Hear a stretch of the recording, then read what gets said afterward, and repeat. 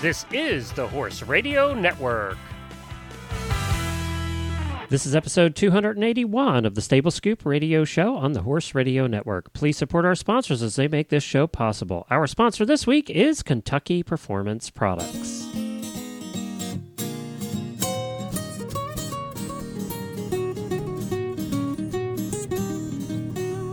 Welcome to the Stable Scoop, with weekly shows delivered right to you.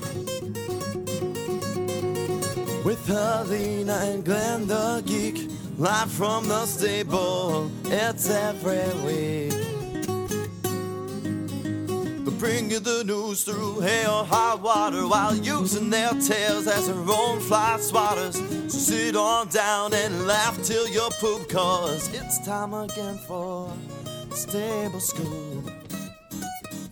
Stable Scoop. The Stable Scoop. Stable Scoop. Happy New Year, everyone. Helena has a well-deserved week off to enjoy the holiday, so we are going to revisit one of the episodes from earlier in the year that we thought was very informative. We'll be back with a new show next week as we have a rematch of the Dressage versus Stable Scoop Trivia Challenge. Helena and I beat them last year in the final round, but so Reese and Phillip have declared their desire for revenge. So tune in for next week for round 2 of the Great Trivia Challenge. Now a word from Kentucky Performance Products, and then we bring you episode 231 from January 17th called What Your Farrier Wants You to Know. It was a very informative episode, and I think you'll enjoy it a lot. We had a lot of fun with this episode with Jerry McGovern, senior editor of America's Farriers Journal, and Dean Moshier, a farrier based in Delaware, Ohio. Take a listen. This Nutrition Minute is brought to you by Kentucky Performance Products, the company that simplifies your search for research-proven nutritional supplements at kppusa.com.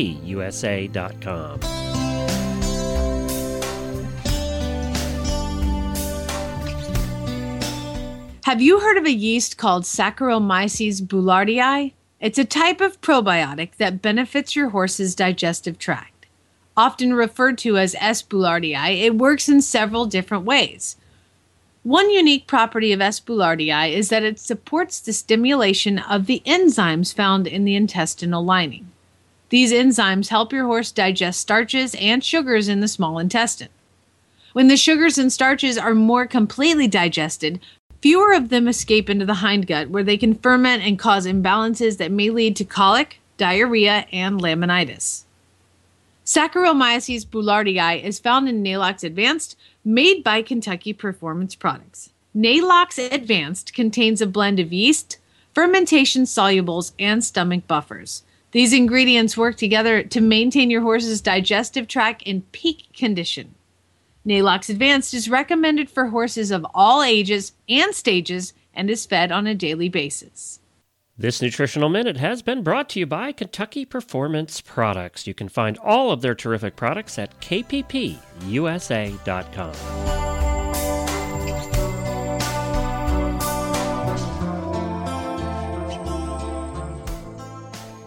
I'm Glenn the Geek. And I'm Helena B., and you're listening to the Stable Scoop radio show on the Horse Radio Network. Well, howdy, Helena. How you doing this week? Good. It's been good so far this year, especially here in Florida. but yeah, we've been having a good time down here and enjoying no snow. I know I saw that your wife got to go on a beautiful hunter pace the other day, and the weather looks fabulous. It was the first ever Horse Radio Network hunter pace team. Her and Wendy from the driving radio show went out and represented the Horse Radio Network, and neither one of them ended up in the dirt. That neither one of them had dirty pants, so we were proud. No dirty pants. That's every rider's goal. No that's dirty right. pants. We didn't win anything, but that's fine. You know? Somebody had once said to me, we talked about, I think I had said the phrase term dirty britches, and someone said, what a great name for a horse, dirty britches. That would be a good name, actually. I think I've had a couple of those. Yeah. An ex-thoroughbred. Ex-racing thoroughbred. So hold on a second. So Jen and Wendy go, they both their britches stay clean. They had I need Wendy's horse right there. What's his name? Duke? Duke, yep. Oh my God! Only a veterinarian's horse can look like that. He is a very and Jennifer said he's cute. He's half Arab, half they call him a sport cob. He's cob sized and he's half Arab and half warm blood. And he's very striking. And all our horses, all those sport cobs are very striking. And she said the entire way around the course, people kept stopping her and asking her about her horse. So. Oh, I was like, my tongue rolled out of my mouth. And oh my God, He's a cutie. Wow, and in such like good health, and yeah, he's a looker, all right. Perfect for Wendy. Yeah, he is. Yeah, the two of them make a good couple. Yeah. So she said Beaker our horse got no attention whatsoever, just a plain red-headed quarter horse, and Duke got all the. And that trace clip wasn't quite enough, huh? No. And not quite straight either. We've had some funny clips in our time. I remember some really scary ones at Myopia. Well, and she had the clippers that weren't quite full size. So by the time she was done, even with the trace clip, the blades were dead, and so it was one of those clip jobs. But he needed it. It's still pretty warm down here, at 85 degrees, and he's got his full winter coat because he's not used to Florida yet. So. Yeah. How long do you think that takes? Does Jen know? Well, according to my brother, whose horse has been here now 3 years, this is the third winter. She is finally starting to not get the full winter coat. All right, that's not too bad. So 2 or 3 years, and he'll be fine. In the meantime, he's out there going, "I'm dying here." So. Jen might have been the same way. When was the last time she hunter paced? That's true. That's true. That is true. It was fun. They had a good time. I was glad they got to do that. Good. And this weekend, we're heading out to see Wendy again. Near here in Ocala is the show season for drivers starts. So we're going to go out and watch driving trials where they do the dressage, marathon, and cones. And it's not too far from here. And Wendy's going to be navigating for somebody. That's the crazy person that stands on the back. Yeah, why do you think they're crazy? Oh, because it's just nuts doing that job. That's Why? A dangerous job because you can actually end up getting hurt in that job, falling off and whacking. Can't you just jump out the back though? That's what I would think. On the obstacles, and I mean, whacking your head on the obstacles because they lean so far. Whoa! Yeah, I mean, there's stories about navigators getting hurt, or if they're in charge of making sure too that the carriage doesn't flip over on those turns. So if they screw up, then their driver and them are under the carriage. They're like ballast. So, yeah, they're like ballast. That's exactly what they are. Yeah, they're moving ballast. So so that's fun. We're looking forward to going out and seeing a little marathon this weekend. Cool. It'll be a good time. Well, we have a busy show planned for today, so let's get right to it.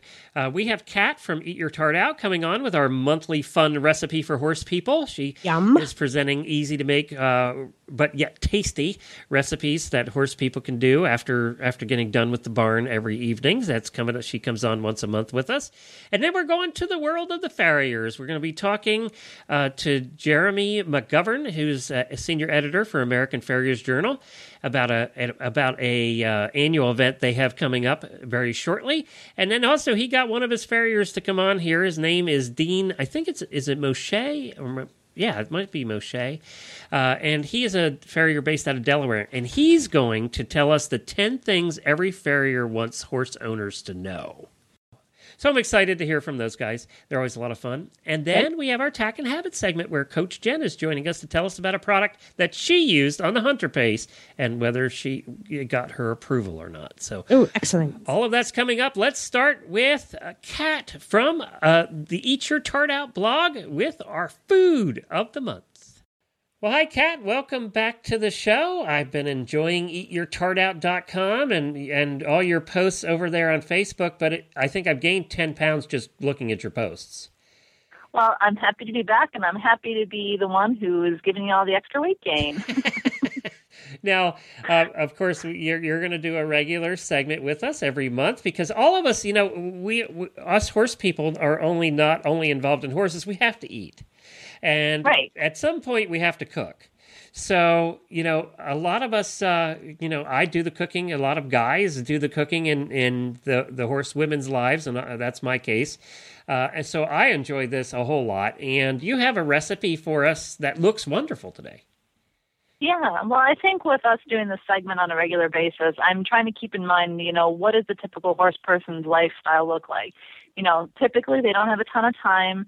They're trying to throw something really yummy together. And this is for guys and girls. Like, I just want to create recipes that anybody can make, regardless of your skill level, but that makes something really delicious, for you and the entire family. So the recipe that we're going to talk about today is called Philly-style stuffed peppers. All right. Sounds wonderful. My mom used to make the traditional stuffed peppers that I think she got from her mom that were the rice and hamburgers sort of. Yeah, and they had like tomatoes in them, and I never liked them at all. They were just me me either. like I remember eating them when I was younger, and that's how I always remember stuffed peppers. And when you go to a Mexican restaurant, you get stuffed peppers as well, and those are pretty good. But I saw this on Pinterest. It was a green bell stuffed pepper, and it had like a cheesesteak in the middle of it, and I was like, oh my gosh, that looks amazing.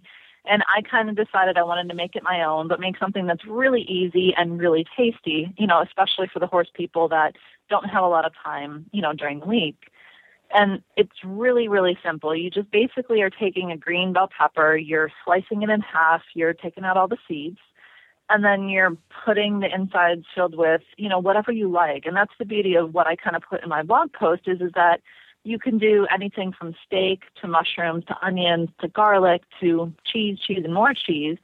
Or for somebody who might be a vegetarian, you can opt to leave the steak out and you can add all sorts of different things like mushrooms or maybe a stir-fry mix. So I really tried to cater this for everybody's taste. And a lot of it is if you just got stuff that goes well with a pepper, you can throw just about anything in it, top it with cheese, and put it in your oven, and you're set to go. So it's really easy. And so let's go over it real quick. Yeah. So basically, my general recipe that I kind of went with it is just you're using your peppers. You have a little bit of olive oil that you're going to use to simmer some garlic, onions, and mushrooms in. The steak hopefully is already cooked already because you don't want to throw the raw steak in there in the pepper once you bake it. So I just, for this recipe, it's already pre-cooked. So you combine the steak with the mushrooms, onions, and the garlic, and then you stuff that in the peppers. You probably cook it to about medium, maybe, the steak? Yeah, you cook it for about 15 minutes. It's not very long because what you're doing is the bottom of the pepper, you actually layer a piece of cheese in there, and then you put your steak and your mushrooms and all that in there. Okay. And I usually wait because I found that when you put the cheese, the top layer of cheese in there already, it kind of melts off and you don't get it on top of your pepper as much as you would like it. So I found that, you just do the bottom layer of cheese and the steak. You cook it for about 15 minutes at 350. You pull it out, you top it with another piece of cheese.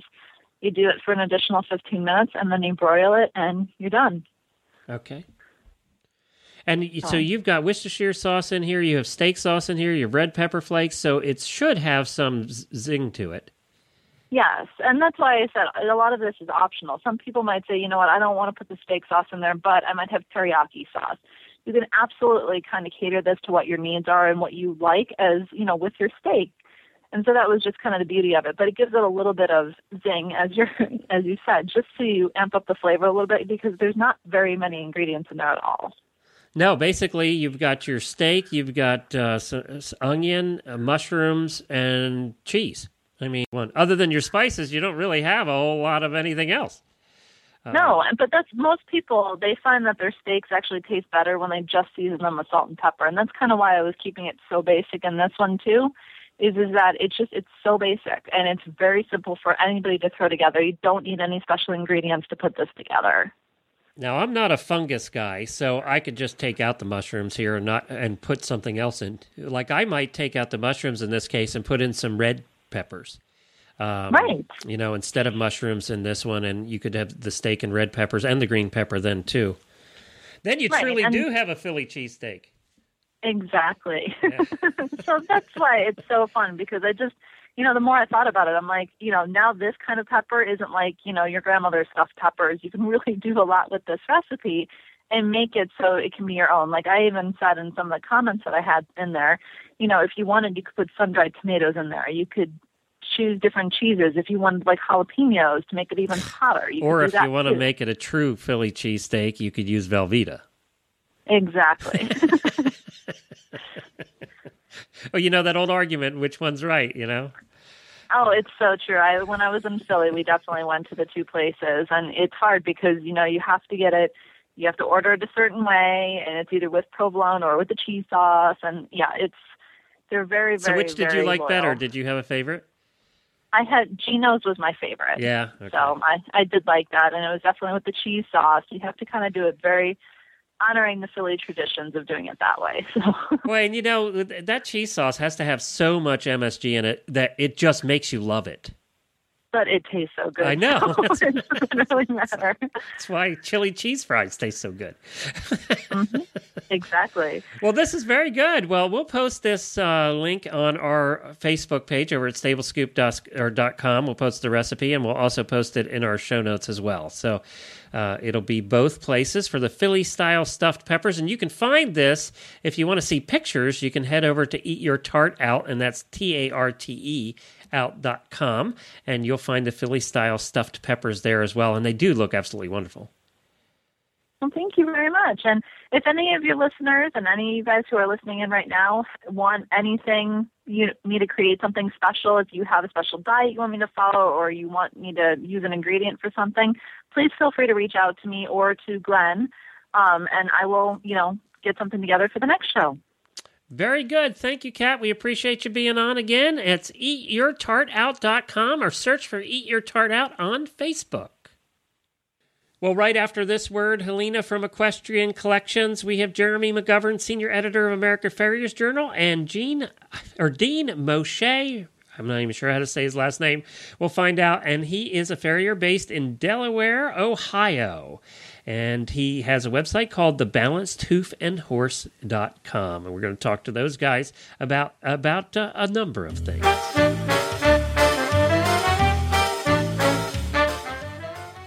Hi, Glenn here, founder of the Horse Radio Network, and I am with Debbie from the Equestrian Collections with the Equestrian Collections Product of the Week. Hi, Glenn. This week I want to feature the Winter Cozy helmet cover.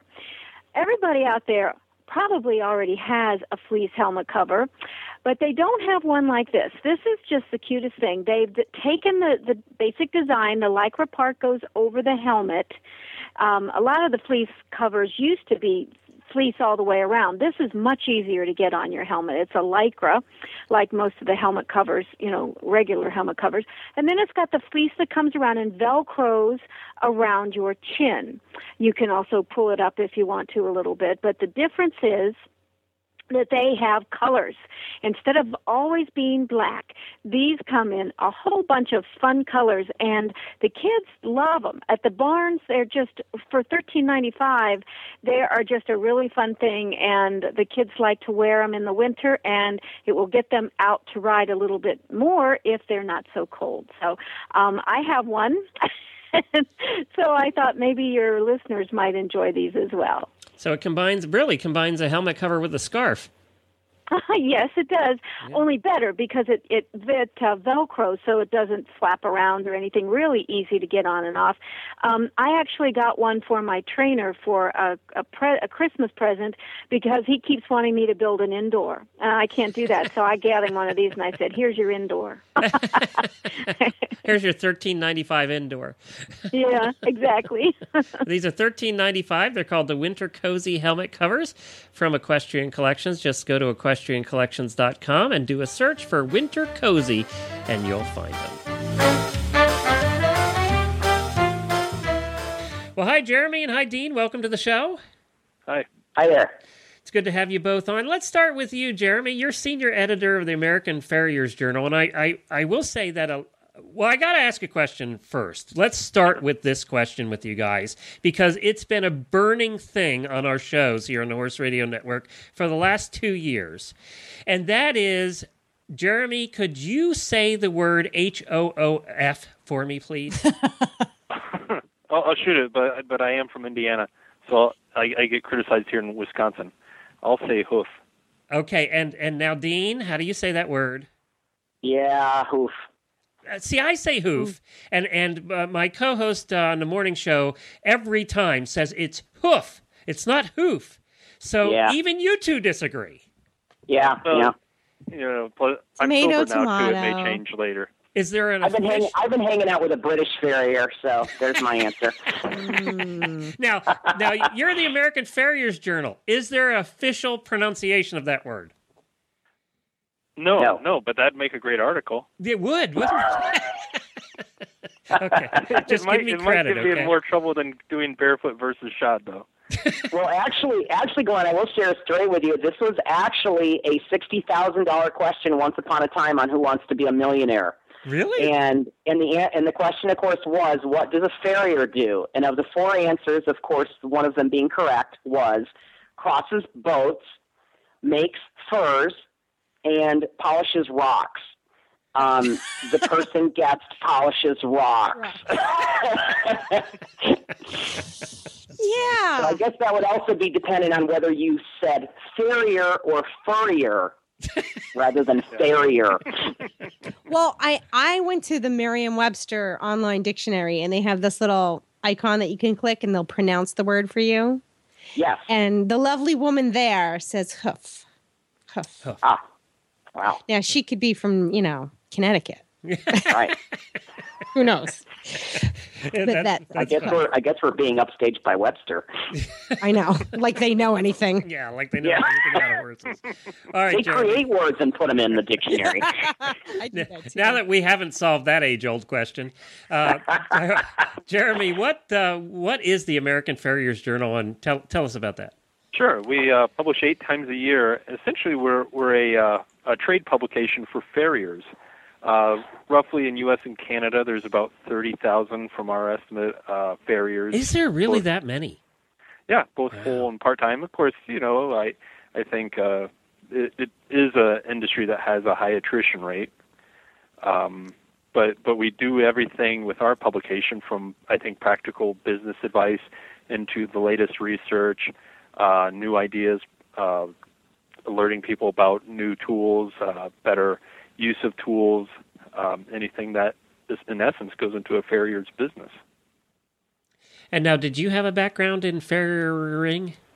No. When people ask me if I'm a farrier, I'll say, how lame do you need them? But no, my background is journalism, ag journalism. Oh, okay. Well, then you're in the right place. Yeah, right. And we're glad you're not working on our horses then. What did you call it, Glenn? For farriering? Farriering. I don't know. What's the proper term? Well, it's hoof care because does a farrier necessarily have to shoe horses, or is like my horses just get trimmed? They don't actually wear shoes, so I call her a hoof care specialist. But could I technically call her a farrier? She actually is, Helene, and that's absolutely correct. We've had a lot of terminology crossover that needs to cross over now as we get into some folks get out there and start promoting more of the barefoot trimming and the importance of a trim, regardless of whether that horse is shod or not. But anytime really they're picking up a foot, collectively we're all farriers at that point, whether or not there's metal involved. In fact, we have many composite type shoes that are out on the market as well. That will glue on or nail on too. So it's not about metal anymore. And we used to say on so many levels. You used to say blacksmith, but now we've kind of changed that. Dating back to the 1800s, we've kind of changed that because the blacksmith also made essential, useful things for the household out of metal. Right. And correct. Yes, you're absolutely correct, Glenn. Yeah. There still are blacksmiths, but a blacksmith is not necessarily a farrier, and vice versa. Absolutely. You have that definition 200% correct. I explain that to clients a lot when they do refer to me as a blacksmith, and I'm really not a blacksmith. So that actually leads to that opens a huge can of worms here, and I'm going to go there. Glenn's like, oh, no. There goes the show. Shh. We have so many pieces of equipment that we use for riding and training and caring for our horses that just have not changed in hundreds of years. A lot of it is metal, but technology it comes to the horse world slower than it comes to other worlds. But I do see this, like we have new materials, we've got composites, we've got all different kinds of pads now for horses. What do you see as being the most effective or the types of products for horses' feet that have made the greatest inroads into such a conservative industry? My answer for that would be the Equithane line products from VetTech. Their line of polyurethane products have really changed some of the ways that we glue on, do repair work, pad the bottom of a foot. So I would say collectively that group as a whole. And we have some sideline groups to that as well. But the vet tech probably, I would say, would be the forerunner in that. And Jeremy, you've obviously had articles about that. What do you think? I agree. It is it's dangerous ground for me to tread on because may get the advertisers angry. But no, absolutely. I think with what we've seen in adhesives has been such a tremendous advance, and not only in attaching shoes, but also in what we're doing with rebuilding hoof wall and giving more area to work with. Now, you guys do at the American Farriers Journal, you have a meeting that you do every year and have been doing it for quite some time. Tell us about that. Yes, the International Hoof Care Summit. It's held every year toward the end of January, early February in Cincinnati, Ohio. We bring together about 800, mostly farriers, but some equine vets, vet techs, and really the whole mission is hoof care. We get together for 4 days, and there's general sessions and classrooms and discussions that we'll have, and cover really the whole gamut of hoof care.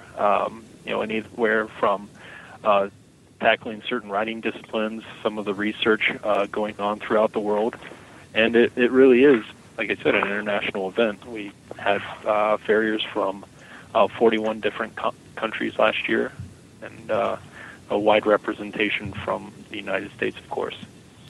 Now, this is different. This is an educational thing. It's a little different than a farrier competition. I was able to do a show. I did a show live at one of the farrier competitions in Kentucky. I think it was a national farrier competition. That's a little bit different because they're competing on their skills. Here, this is an educational thing. Correct. It's all education, no competition at all, although maybe some competition and how guys will argue. I'm sure there's some competition. That's only in the bar. That's what I was going to say. And there's always one nearby. The last lecture is actually held in the bar, by the way. It's absolutely amazing. It is actually absolutely amazing, though, the way that the Hoof Care Summit is structured. It is extremely learning intense.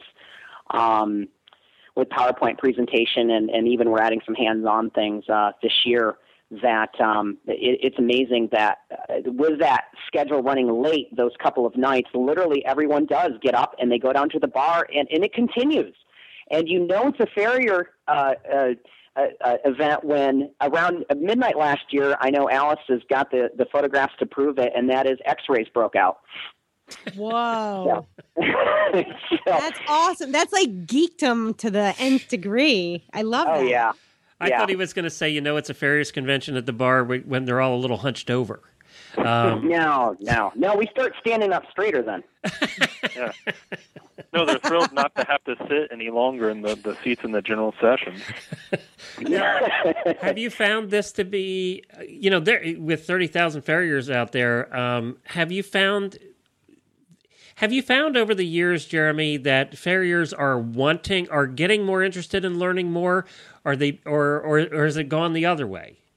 Yeah, absolutely. I think you could look back and this the main organization in the United States is American Farriers Association, started by Walt Taylor, and at that time, I think is a very different thing where you would show up at a riding barn and the other farrier there would maybe fold up what he's doing and leave or kind of cover up.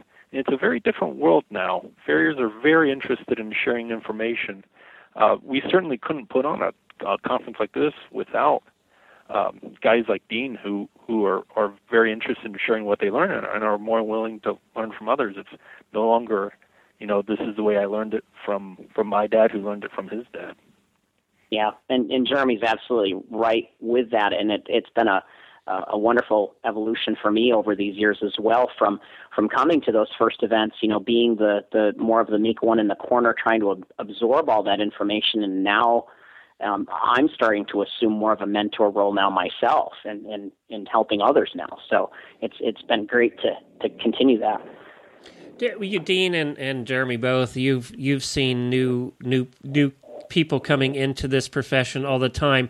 What do you? What is the one thing that they are most surprised about and are sort of shocked about when they actually get in and doing this for a living?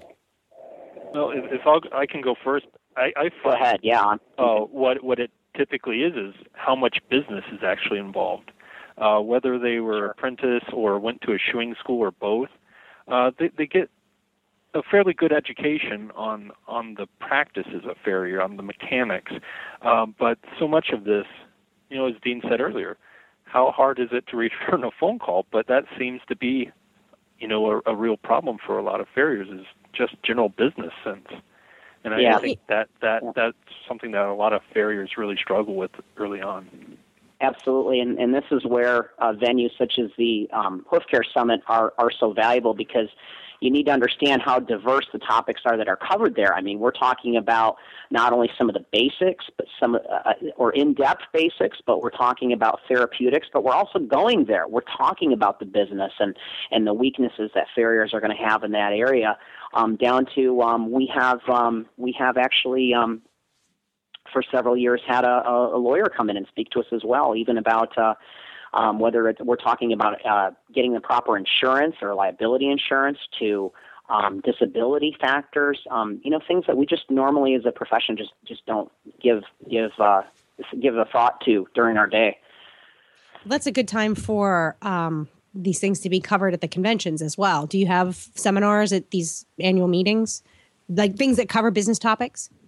Yeah, absolutely. Yeah. And Dean mentioned the attorney. It's Jamie Cooper. She practices law in Houston. Her husband, Matt, is a farrier as well, so she's very much in tune to the legal needs of a farrier. I'll have to be careful how I word this. Her lecture this year is when the blank hits the fan.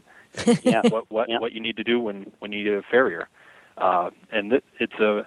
last year it was, she covered a topic regarding things you needed to take care of before you die. So, both the legal needs are very important, but we also have some other ones. Dave Dawson, who's a very successful farrier from Ontario, has an interesting title lecture of how to become $1 million farrier. And his approach is, what business skills do you need if you want to achieve the highest level as a farrier? Well, and it's just like any other business. Being a farrier, you're in the customer service business. You're not in the horse service business. You're in the customer service business. Absolutely. And we all are. I mean, those of us that have owned large boarding stables, we weren't taking care of horses. The horses were easy.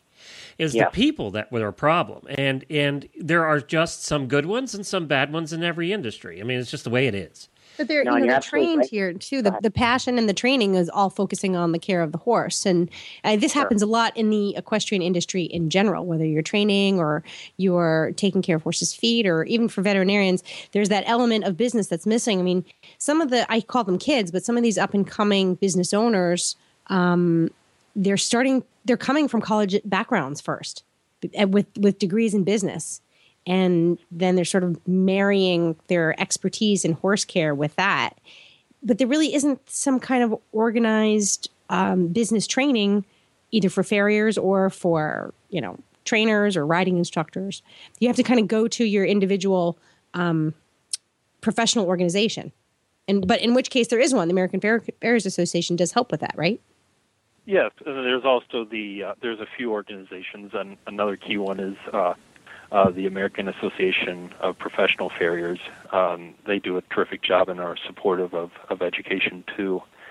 But yeah, in fact, many of the farriers today that I meet that are successful have come from a previous career, and it is anywhere ranging from computer IT all the way up to things involved in the equine industry. The interesting thing is, when I was out with a farrier one time, and it was a very nice day. And he said, "I feel sorry for you because, the weather's great here, and we're out here driving, and you go home and you're stuck in an office and you have to report to a boss." I said, "Well, being in Wisconsin, going back in January, I'll agree to the weather thing. However, he has more bosses than I do." Yeah, every customer. Right. Yeah. And not only that, and I think, Dean, you'll back me up on this, at the end of some days, because one of the things that we have noticed over the years is that horse women especially love to puke all over the farriers. And what I mean is in a psychological sense, or psychological way. In other words, every problem they have had since they saw you the last time, you're going to hear about. Yes, and my joke to them is that they have to pay me for the Farrier work, but the Fraser part is free.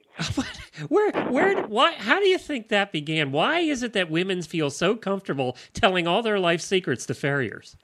Well, you are treading on thin ice.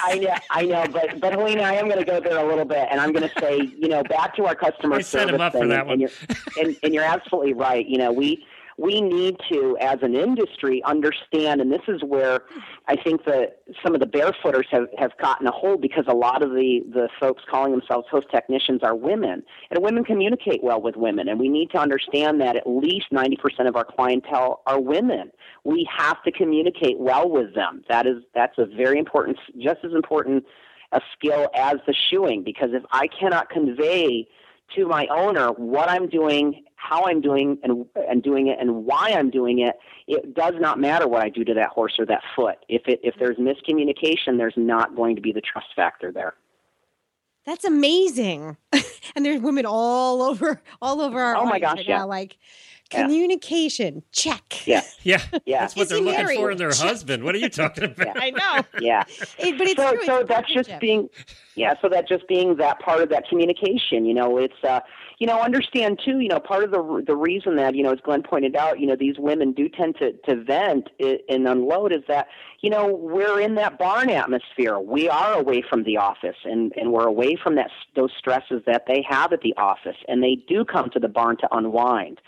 So, we need to be cognizant of that as far as in our barn atmospheres. We all know of barns that there's barn drama at, and folks don't like, some of the owners don't like to congregate at those barns because they go to there to relax when they are unable to. So that's just part of the decompression part of the day.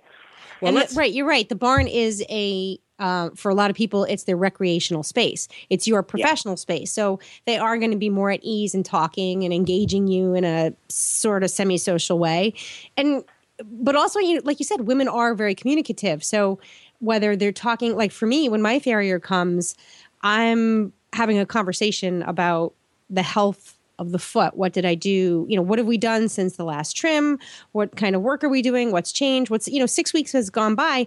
And honestly, those feet are the most important part of that animal. So you want to wait. No horse. Right. So you kind of want to make sure that what you're doing is that everything's copacetic. And sometimes that takes a verbose conversation. And there's also a lot of hot farriers out there, and we all know there's whole websites for that.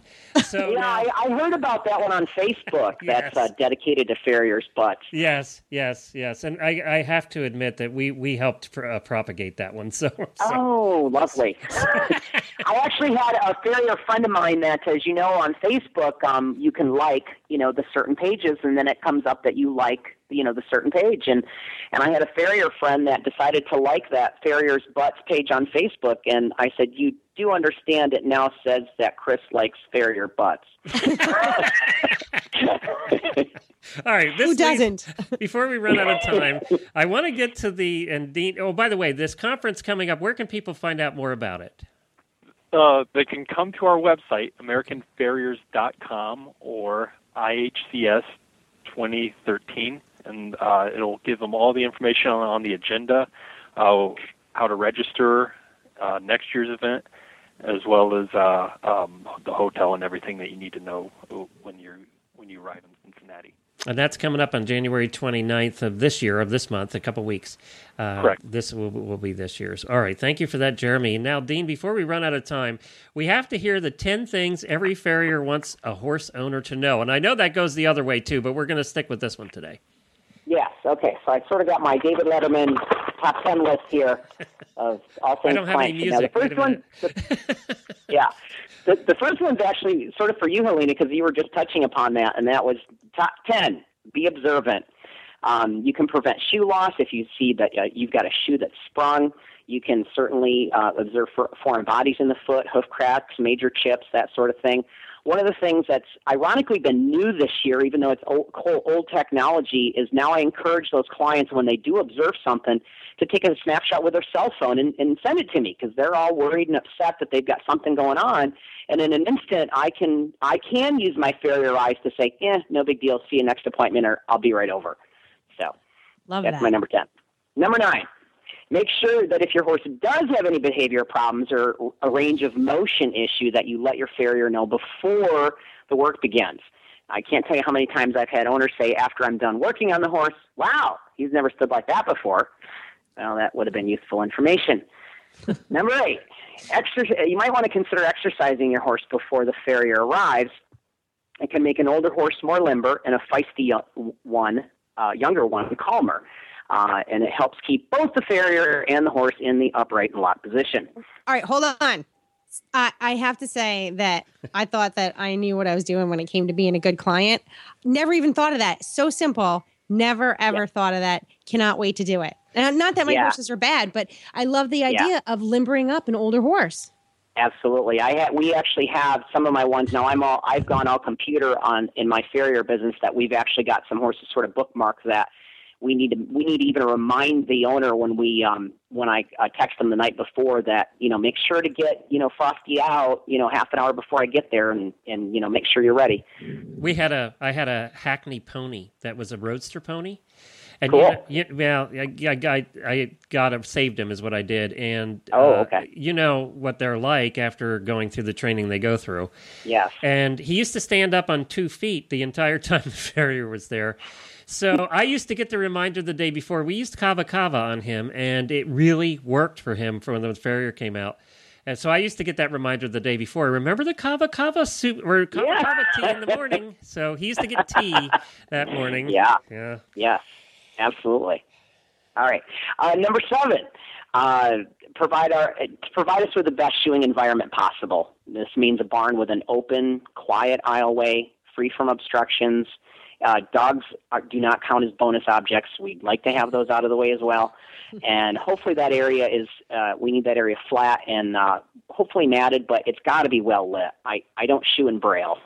So easy access to the shoeing truck is a bonus with this. When you consider how many trips back and forth I may have to make to the truck and back to your horse, and it's really bad when I have to run a marathon just working on a couple horses. So that's a consideration. Oh, and you're too. In Delaware, too. You get all the mud. Yeah, God, we have mud season. Speaking of that, we're down to number 6, which is have your horse caught, clean, and ready at the appropriate time. Have the feet cleaned and picked out. Muddy or wet feet and legs are, I kid you not, they're like trying to hang on to a greased pig. So some of these folks think they're helping me out by spraying off the horse, and if they had done it previously that we could have dried the horse, that would have been helpful, but muddy feet are just an absolute mess. And they're also not only hard to hang on to, they're extremely hard on our tools. Nothing is worse for our farrier tools than any sand, dirt, any clinging mud or dirt is just really hard on the nippers and the rasp. How many people don't have their horses in and ready to go when you show up? What would you say the percentage is? Well, that's a loaded question because I have my owners well trained. Yeah. Because I do provide very good customer service, and my clients can set their clocks by me.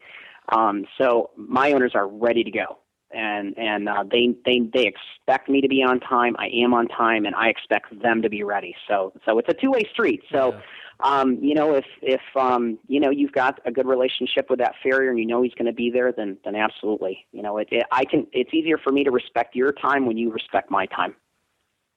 Very good. So, number 5, do not turn any horses out while the farrier is working on the horse. Horses are herd animals. Think of them as Christmas lights. When one go out, they all should go out. Okay. Number 4, do not feed any of the other horses in the barn while the farrier is working on on a single horse. You too get wiggly when you're at the restaurant and after you've ordered and that food arrives and you see it coming and it goes to the next table. So. Okay.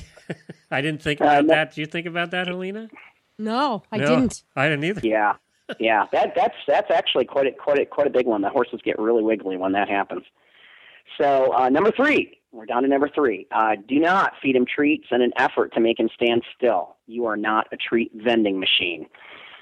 Because then they that's start got to be a tough one. People love to do that. Yeah, I know. They do. And they do start getting really wiggly because they'll start leaning towards the owner, and even whether that horse is tied. And then if you're hanging on to them, sometimes they'll start coming towards you so much that now I'm starting to chase them around the barn.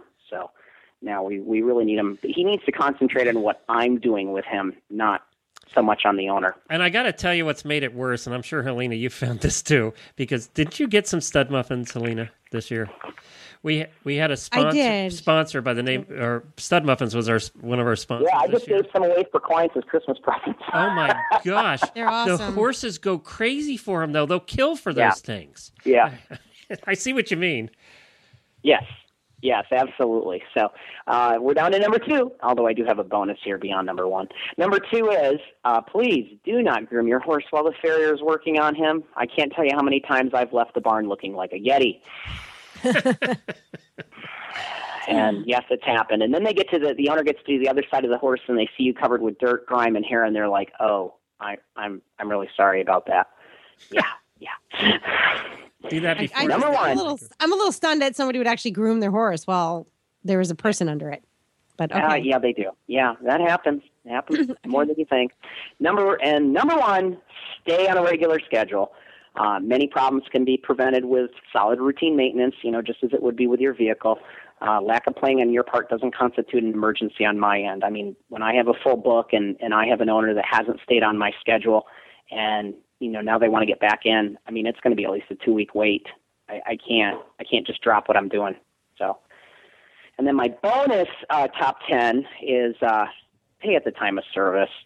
I mean, that's a given. We're not banks, and there's just nothing more aggravating for us than having to chase down people for money. Do you even do that anymore? Well, I mean, you as a whole, not you necessarily. We're changing. Again, we're an evolving business. So, while it is very traditional for, folks to pay in checks, as we know with our online banking, this is at least how I've initially tackled this year without having to go credit card just yet. Although I can tell you that's on the horizon for me as well. You could get one of those Square dongles and be taking credit cards tomorrow. Correct, yeah. And that's coming. I intend on adding that service in April, but at this point, with some of what I refer to as my paper owners, meaning that I never get to see them, and some of my owners I don't even know, again, all the invoicing now is done electronically now. So I encourage those folks to add me to their online banks as a payee. Because, they've got the one window open, they're reading the email, click, next window opens, they're online with the bank, click, I'm paid. So I'm actually getting quite a few checks mailed in that respect now. So that's actually picked up the pace for some of those folks. Yeah, I didn't think about that whole Square deal for you guys, making it so easy and very inexpensive, actually, to take credit cards right there at the house. You're exactly right, Glenn. I was talking with one farrier who's been using the Square for about a year now, and he said it cut down his late payments by 60%. The other ones, he said, just still hide in the barn, trying to avoid them. That's where you guys need a tracking dog. Yeah. Get the payment. Yeah. Well, very good. That was a good list. I hadn't thought about a few of those, so I learned something on that list. I don't know about you, Alina, but... Oh, gosh, yeah. I was listening like enraptured. That list is going to be in the American Farriers Journal next month. Right, Jerry? Oh, really? Well, this has been great. Thank you so much, guys. We've run out of time here. I really appreciate you both being on. Good luck at the meeting this year. You've been a lot of fun. Will you come back again sometime? Absolutely. We'd love it. All right, terrific. Maybe about twice a year we should have you guys back on, because there's so much we could talk about. Well, Jeremy didn't get to use his punchline. He wanted to tell you he was a long-time listener, first-time caller. Yeah, unfortunately, you guys called me, so it didn't. It didn't work. Nope. All right, thank you, guys. We appreciate you being on. Thank you, Glenn. Thank you. Thanks for having us. You're welcome. Bye-bye. The Barnworks is a small marketing firm which caters to equestrians. Whether you ride professionally, own or manage a boarding facility, sell horses, teach, train, show, or even sell retail goods, our business can help your business blossom. We offer services of all kinds, but what we do offer is focused on marketing your business in an efficient and effective way. Regardless of what creative marketing services you need, the Barnworks offers something that most other marketers don't: free consulting. That means if you don't know what you need or what will work best with your budget, we will sit down with you and figure it out together. No charge. Nada, zip, zero. And with over 20 years in corporate marketing experience, we have an idea about what works. And because we're fully immersed in the horse world, we know what works and what does not work in this crazy, wonderful industry of ours. Go to our website at www.thebarnworks.com. You can see samples of our work and find out how to get in touch. Or just send an email to email@thebarnworks.com.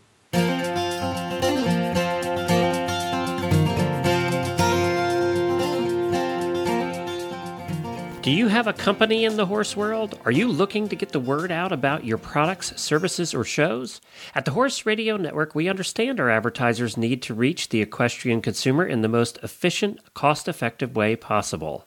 Internet radio shows like this one, also called podcasts, allow the flexibility and creativity to craft unique messages that stand out from the herd and reinforce your existing marketing and social media strategies.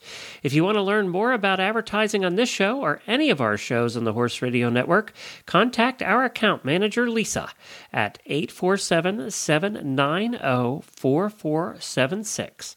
That's Lisa at 847-970-4476, or you can drop her an email at lisa@horseradionetwork.com.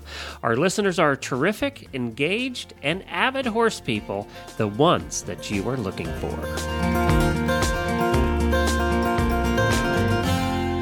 Well, thank you, Helena, and now it is time for Tack and Habit.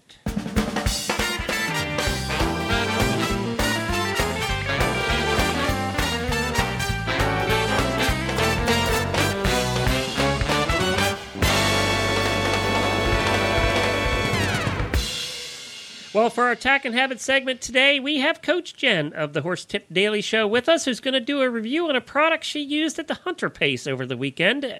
Good morning, Coach Jen. Heidi Hody, I'm sorry, I'm a little distracted. I'm looking at all the really cool barn dog pictures on the Horses in the Morning Facebook page. I know. Well, now tell us what the product is and what you thought of it. I got to use my Christmas present this past weekend. I got a pair of field boots for Christmas because I had retired my last pair. They were just completely and totally worn out and they had to go bye-byes. And I had to find a pair of field boots that were economical because on a typical day-to-day basis, I don't wear boots to ride. It's Ocala, it's hot, and it's sandy. So I tend to wear my boot-cut breeches and riding shoes. So I went to the local tack shop because I'm a pick it up and play with it buyer. And I came across a pair of field boots marked $71.95 in my size. So I thought, dang, got to try that. And lo and behold, I liked them. And they are the Tough Rider. Oh, is it Tough Rider starter field boots? That's great. And the typical retail is in the $71 to $75 range, depending on where you buy them. And they are not made of cowhide. They are what some people refer to as pleather. And I love them. They fit great, and they're really soft and squishy, and they look nice. Yeah, they do. When you get 2 feet away, you can't. A matter of fact, from a foot away, I couldn't tell they weren't leather. So, and they're back zip, which is, I like Helena, by the way, because I don't have to help take them on and off. That was his first question. That's all he cared about. He didn't care if they fit. He didn't care how much they cost. When I came home and said I found a pair of boots, he said, do they have zippers? That's all he cared about. I love the price. Absolutely love the price. I mean, so you never have to worry about them. Well, I have to take precautions. I do not expect the zipper to be particularly robust. So I am careful not to abuse the zippers, and they seem to be fine because I wear them about once a week just to make sure that, they stay broken in. I do not expect them to last forever, and they are a little hotter than a pair of leather boots would be. They don't breathe like leather does. But they are much, much, much, much more comfortable than a rubber boot would be because they're all stiff and crinkly. But for $71, I would call these an excellent value. For $71, they're very comfortable and they have a nice fit and they're very stylish. The cut of the boot is very nice so that they're not overly bulky through the ankle, and they have the nice Spanish top, so it's a nice tall boot. Yeah. So it's chic looking, and affordable. Very affordable for a pair of boots under $100. Way affordable. Yeah. And she didn't complain about having sore feet or blisters or anything, which I was really expecting. You know how you get it when you get new leather boots. Your break-in period is painful. So these were soft. These were soft from when you first put them on. Yeah, especially when you like the back of your ankles, like around your Achilles tendon. That's the worst. Or behind your knee. You know, we used to get complaints from when we had our tack shop. People used to bring boots back. You could count on if you sold leather boots, even good quality ones. You know, 2 weeks later, you were going to get a call, or the people were going to show up and say, "They don't fit. My leg hurts." And it's like, no, you haven't broke them in yet. They don't fit. So, you know, they had to get over that initial pain. So we started warning people, you got 2 weeks of pain coming. So. And then manufacturers started making products to help you get over the pain. Of the break-in period. Yes, that's right. They're smart. See, it's there's this whole submarket over pain relief. I think the people who make salty fast food joint French fries are in cahoots with the people who make blood pressure medications. Sure. It's all a big conspiracy. I want to give a prize to the person who invented zippers on boots, and then the second person who said, okay, yeah, we'll go with that, and hopefully they'll adopt it someday. Thank God. When we had our tack shop, I was the one in charge of the boot section and had to help these women put on tall boots without the zips. They didn't have zips back then. They just started coming in. And my God, that was hard work. You know, that was really hard. I mean, and getting them off sometimes, because they always wanted sizes that were smaller than they really should have had, because it's a woman thing. And there was one day we could not get the boot off. We had to cut it. Yep, we just couldn't get it off her leg. So it's like, then forever afterwards, you kept a bottle of baby powder on hand, didn't you? We did have a good stock of boot slip-on. Absolutely. We could have charged those people for chiropractic care. Yeah, you do. I mean, I've been that person, like and especially after you're done riding, when your legs are all hot and sweaty and swollen. You know, you can slip your boots. Like you go hunting in the morning, you're putting your boots on at 6 o'clock in the morning. Everything's all shrunk down and smooth and cold. Then you spend 3 hours in the saddle and the sun comes up and now you're all hot and sweaty. That boot's on for the rest of the day. It's not coming off. Now, you've lost a lot of weight. Do your tall boots even fit anymore? No, my tall boots do not fit. Too baggy? Too baggy. But I do have a pair of the zip-ups. I have, they're schooling boots. They're the Volants. Oh, yeah. The Volants. They're schooling boots. I could probably wear them in the show ring, but I like an all leather or just one material look, you know, whether it's pleather or leather. The Volants have like stretchy panels. And they have the red? Things no, mine are all black. All black, okay. No. Because I think Jamie got the ones with the red on them and, you know, that are really setting a fashion statement. Yeah, that's a little too much for me. Wear them in the ring. That's too... Live on the edge. Come on. No, she lives in New England. She can't do that. Well, wait a minute. Hold on a minute here. Hold on a minute. Red pinstriping, no. But if I got a pair of boots with like sparkle or crystals, totally. If it sparkles, I'm all over it. So you're willing to break the rules, but only if it includes precious gems. Only if it makes me happy. I will break the rules if it makes me happy. Yes. That is no different than the way I live the rest of my life. There you go. So I need to bedazzle my new boots. Yes. That's it. Well, thank you, Jennifer. We appreciate you being on. It's the Tough Rider Lady Starter Back Zip Field Boots. You can find them at equestriancollections.com. We'll put a link in our show notes to them on stablescoop.com as well. And as Jennifer said, these are affordable, $71.95. You could even get these if you have a nice pair of leather boots for showing. You could get these for, you know, just bumming around and wearing every day. That would work as well. And don't forget, you can find Jennifer over at horsetipdaily.com, producing over 750 tips now and all facets of the horse world with all different kinds of, probably hundreds of different guests. So you can find her over at horsetipdaily.com. Thank you, Jennifer. See y'all. Thanks, Jen. Well, Helena, that's about it for this week. We've plain run out of time again.